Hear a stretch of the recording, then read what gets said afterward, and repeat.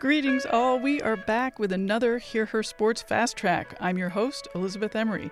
Our guest this week, Jessica Berman, has so much good stuff to say about being a businesswoman in sports, finding creative time while running, building a strong group of people around her, putting doubt back in the box, and what it's been like during her first several months as the Deputy Commissioner of the National Lacrosse League. Before I fully introduce and welcome Jessica, a quick reminder to subscribe to the podcast and even more importantly, tell your friends about the adventurous women you get to know here.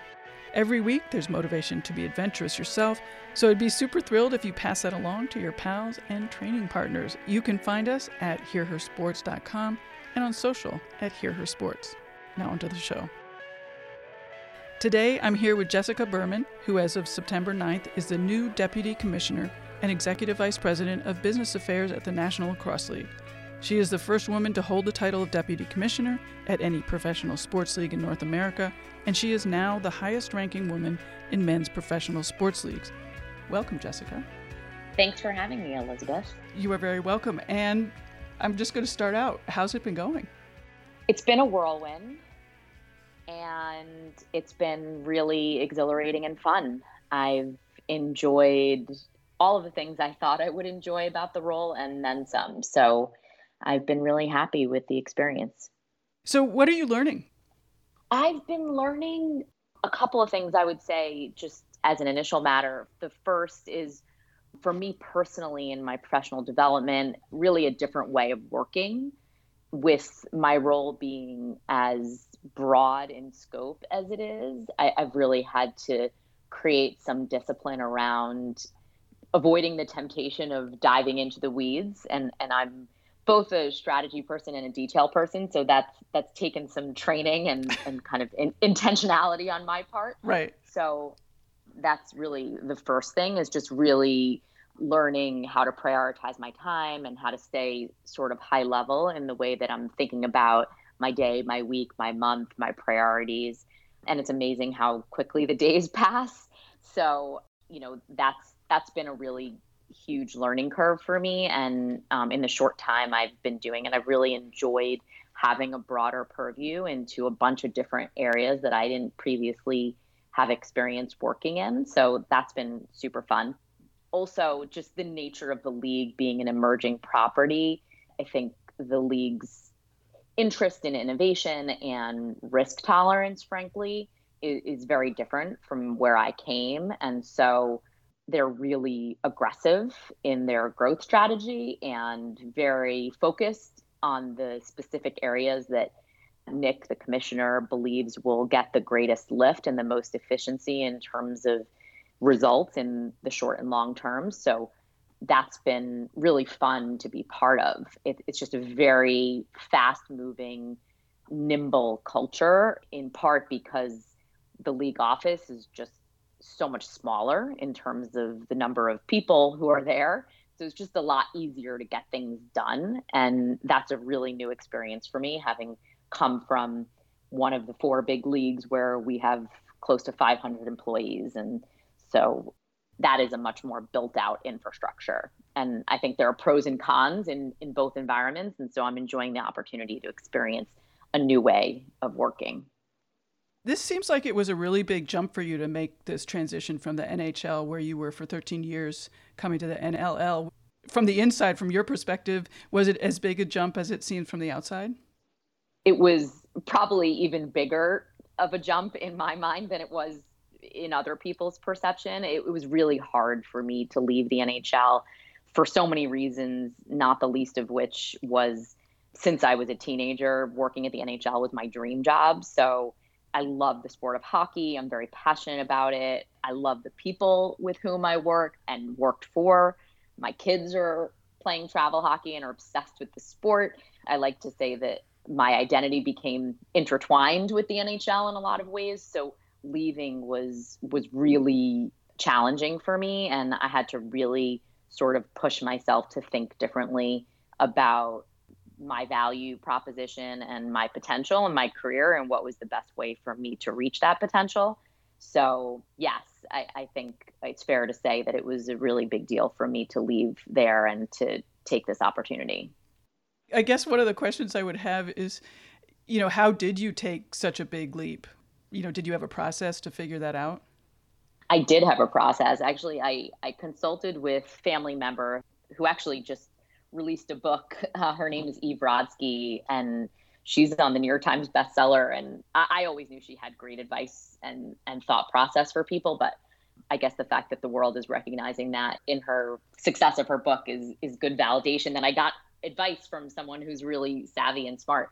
I consulted with her and some other people, but her advice really, when I think back on kind of what really got me to this point, it was really her feedback to me, which was to approach this potential job transition like you would any other challenge or business challenge in your life. And she encouraged me to buy a Moleskine notebook and to map out a strategy, both in terms of key contacts and people in my network who I thought could help me think about my future and my potential in a different way, and really open doors for me to potential opportunities, knowing that any role I take would have to be a significant step forward in my career. And as you probably know, as you get more senior, particularly in the sports industry, which is a pretty small industry, it becomes harder and harder to find opportunities. So it's not easy to climb the ladder. I think it becomes more narrow as you move up the chain. And so that's interesting. Really, yeah, well, there's just fewer opportunities, particularly if you're tied geographically, sure, which I am. There are just fewer and fewer opportunities present themselves, and which makes sense, right? Because companies are built like pyramids. Right. And so there's just fewer places to go that are logical in terms of them being a step forward. So that process that I went through with my Moleskine was really kept me disciplined and allowed me to sort of reflect back to make sure I was making the progress that I intended to make, or if I was deviating from my plan, to really think intentionally about whether that was the right approach to really advancing the process. And I think what I always knew was that it was possible that I would go through that process and still stay at the NHL. Like, it may have been that intentional strategy may have caused me to conclude that I was in the right place to reach my potential, or there wasn't a better opportunity for me to pursue, but at least I would do it knowingly and in an informed way. And so that was really the process I followed. And there were lots of people along the way who really challenged me to think differently, who played devil's advocate at different points where I was considering various different opportunities. So just like with family, I feel like in professional development, it takes a village. And I feel really fortunate that there were so many people who really helped me along that journey. Yeah, it seems like you've developed a great network of people to help you. I like that. Yeah, absolutely. My mom calls me a people collector. She's actually said that since I was in high school. Wow. And I do. I sort of like store people along the way who I feel like make me better and enhance my experience in life, and who I feel like I could contribute to, but also receive from. And as I've gotten older, that collection grows and grows and it becomes more and more challenging to keep up with all those people. But it's always been a very high priority for me, and always given me back more than I feel like it takes in terms of effort to cultivate. Nice. Have you run into anything unexpected so far in the last couple of months? Unexpected. That's a good question. I think maybe I prepared myself for more of a harder transition than it's ended up being.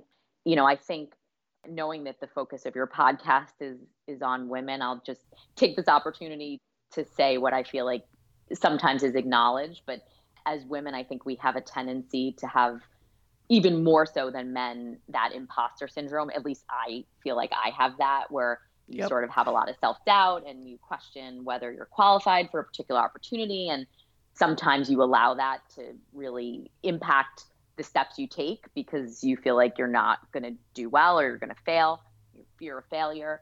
And so I guess to answer your question, the unexpected thing for me has been that I've had a bunch of moments over the last 7 weeks where I'm like, oh, wow, I could do this. I'm qualified for this job. I'm going to do really well at this job. And it's like every single time it's like a surprise. And They always tend to be in situations where I'm exercising discretion or judgment in an area that is different from what I've done in the past. And I'm like, oh, wow, I've never done this before, but I seem to kind of know what to do. And I think the reason for that is, when I've read a lot about how women think about their performance as opposed to their potential, as if you haven't done it before, it means you can't do it. And obviously that's ridiculous. And all of us, I think, when we're in situations where we're uncomfortable, it forces us to really dig deep into kind of your just common sense and decision-making skills, which you don't have to have done before in the specific subject matter area to actually do it. And so that's been validating for me. And I don't know if it'll necessarily change the initial reaction of like, oh my God, I've never done this before. I don't know if I'm going to be able to do it. But those have been nice surprises where I have those kind of validating moments that I feel like I made the right decision and I'm actually contributing and adding value, but also learning. That's so interesting that you mentioned that, because one of the quotes that I pulled out to ask you about was something you said a while ago, I think. But I remind myself all the time that I have the skill set to thrive in this role and that I can succeed at anything I put my mind to. I think about confidence so often. So I was struck by that and by what you just said. But, what brought you to this point? And it sounds like that's not constant, because you did say that you had a little bit of imposter syndrome going into this job. Yeah, and I think everybody does. And I think it takes confidence to admit vulnerability, frankly. And so I don't think it's a bad thing necessarily. I think it comes from a place of wanting to do well and be successful and being a perfectionist in a lot of ways, which is probably what's made me successful in my life. So Right. I don't think it's necessarily a bad thing that it plays some role in my day-to-day life professionally, but the challenge is to make sure that it's not controlling you and that you're keeping it in its proper place and recognizing it when it's like taking up more space than it should in terms of how you approach your life. So for me, I think what I've always tried to do is reflect on key accomplishments, like big moments in my professional career that I can draw back on when I feel like that insecurity or imposter syndrome is taking up more space than it should, and remind myself of those key accomplishments to say, well, you did that and you had never done that before. And so you can do this. And so it just allows you to sort of like quiet that voice of doubt and like I said, sort of keep it in its proper place, put it in the box and put the lid on and push it back in the closet. Right. Well, as I prepared to talk to you, pretty much everything I read talked about the growth of the National Lacrosse League. So I gathered that this is going to be a really major focus for you as you're going forward. Can you talk more specifically about what that's going to mean, what it's going to mean to grow the league? Sure. I think as an initial matter, the footprint of the league is going to grow under Nick Sakiewicz, the commissioner, my boss. His leadership over the last 3 years, he's been really clear, both internally and externally, that one of our key growth strategies is going to be expansion. And I think that's probably for obvious reasons, but just to say it, sports is a community builder, and the connectivity of sports and the growth of sports really comes from grassroots and local fans feeling like this is their team. And so right now we're coming into our 2019-20 season with 13 teams. Last year we had only 11 teams. So we're growing by 2 this year and into 2 new markets. And I think what you'll see over the next 3 to 5 years is additional growth into new markets throughout North America. Right now we have 5 teams in Canada and 8 in the US. And I think you'll continue to see it grow at that sort of proportionality because the roots of our game are Canadian and Indigenous. And so we're always going to make sure to be conscious of those roots. So I would say that's kind of number one from a growth strategy perspective. I would say the second component is media, because no matter how large your footprint is in terms of the local teams and having places where people can come watch the game live, we need to be able to scale to reach more people who can fit into arenas that hold between 10 and 18,000 people, depending. So I guess the The second component is going to be around media and media distribution. We currently have a deal with BR Live, which is subscription-based OTT platform that people can download to watch an NL game anywhere at any time, either on a game-by-game basis, a monthly basis, or by season. And that's going to be really key to our growth strategy because we know that grassroots lacrosse is growing at an exponential rate and outpacing its peer team sports. And we really want to be able to tap into those families and those kids who we know love the sport of lacrosse. And we have the best players in the sport and we're showcasing their talent. And so if you're a kid who's playing lacrosse and you want to see the best talent that exists in the game, we want you to be able to find our sport through your phone anywhere at any time. So I think you'll start to see that as kind of a second component of our growth strategy. And then I would say the third component is really tied to commercial partnerships.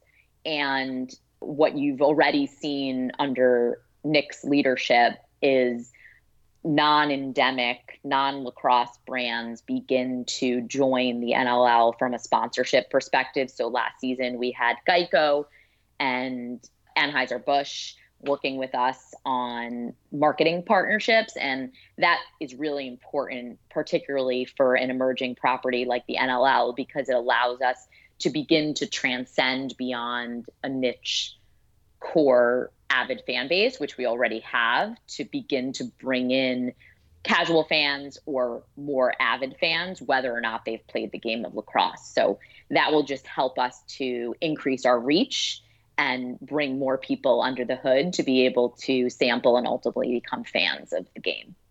You know, it was really interesting to do some reading about the NLL because I didn't really know that much about it, and to read about all your strategies and hear you talk, because it seems like there's so many parallels between what you're doing and what the league is doing and what's going on in a lot of the professional women's sports like soccer and hockey and basketball. Are you watching what's happening over there, and are you like looking at what they're doing and taking lessons of some kind?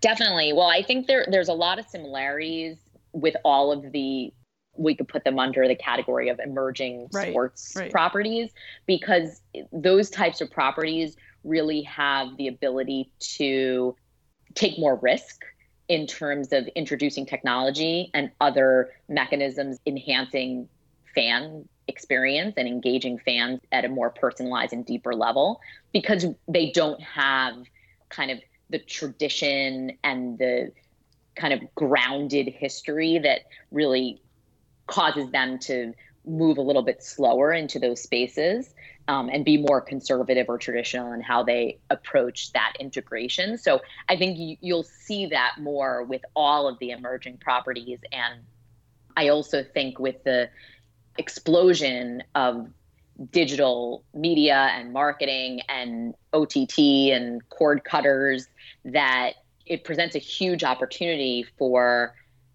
all of those emerging properties to begin to fill gaps in people's lives from an entertainment perspective that probably wouldn't have existed. Those gaps wouldn't have existed 10 years ago. And that's because people are looking to consume content all the time. Mm-hmm. I mean, I know that particularly with Gen Zers, because I have kids who are in that generation. Right. And I see how much they're on their phones. And they literally, if you take, like when I take the phone away from my 11-year-old and he just sits for a second, he's like, what am I supposed to do? What do you have planned for me? It's like, no, you're just going to sit and be for like 1 minute and we're going to see what happens. Like, what's going to happen in your brain if you just sit and be? But they're just not conditioned to not be fed curated, personalized, individualized content constantly. It's just a constant stream, and that's how their brains are trained. And so, you know, it might cause concern from like a parent perspective. We could talk about that on a different day.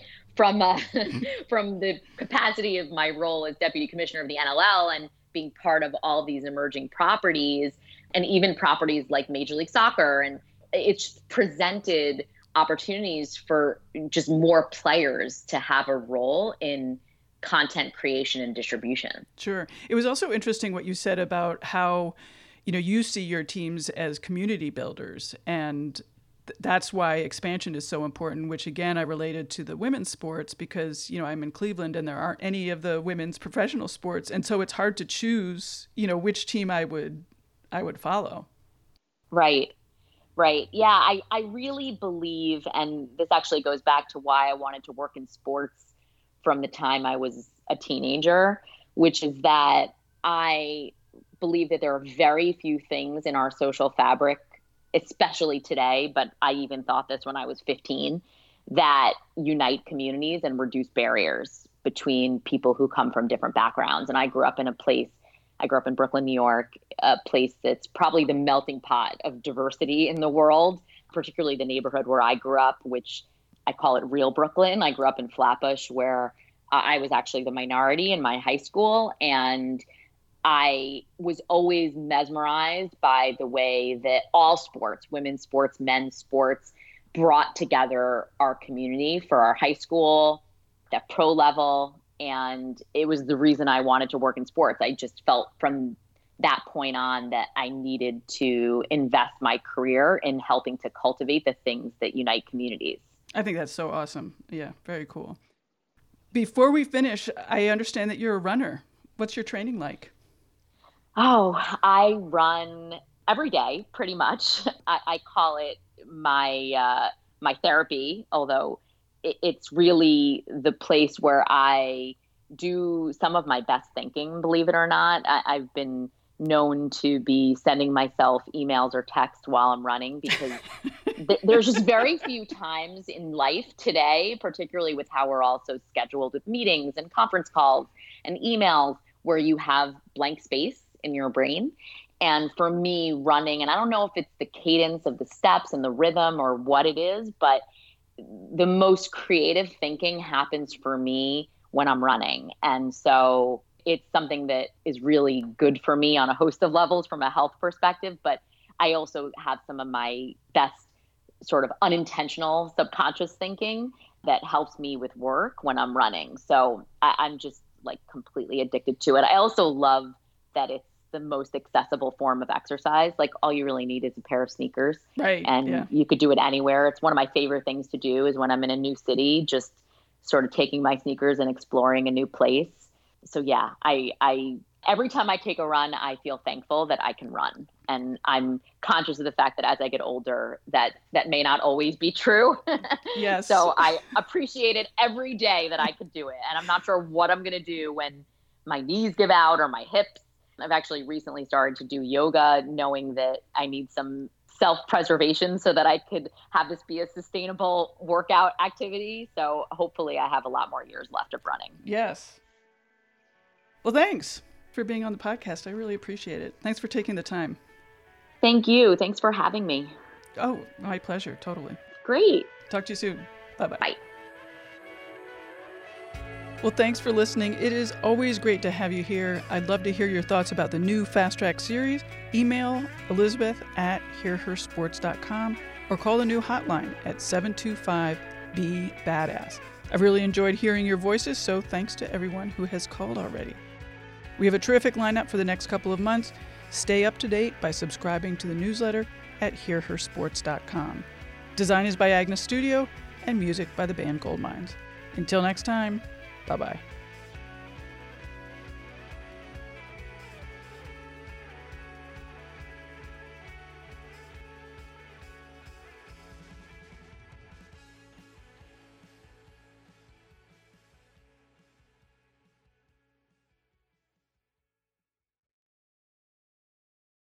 Hey there, my name is Michael Laminato, and this is Pit Pass F1, a brand new podcast that'll take you closer to the action of the world's most prestigious motorsport. From Monaco to Miami and Australia to Azerbaijan, Pit Pass F1 is on the ground and has you covered. Esteemed F1 journalists Julianne Cerasoli and Chris Medland will take you inside the sport every round. They'll keep you up to date with the latest news breaking in Formula One and the most influential views shaping the world of Grand Prix racing.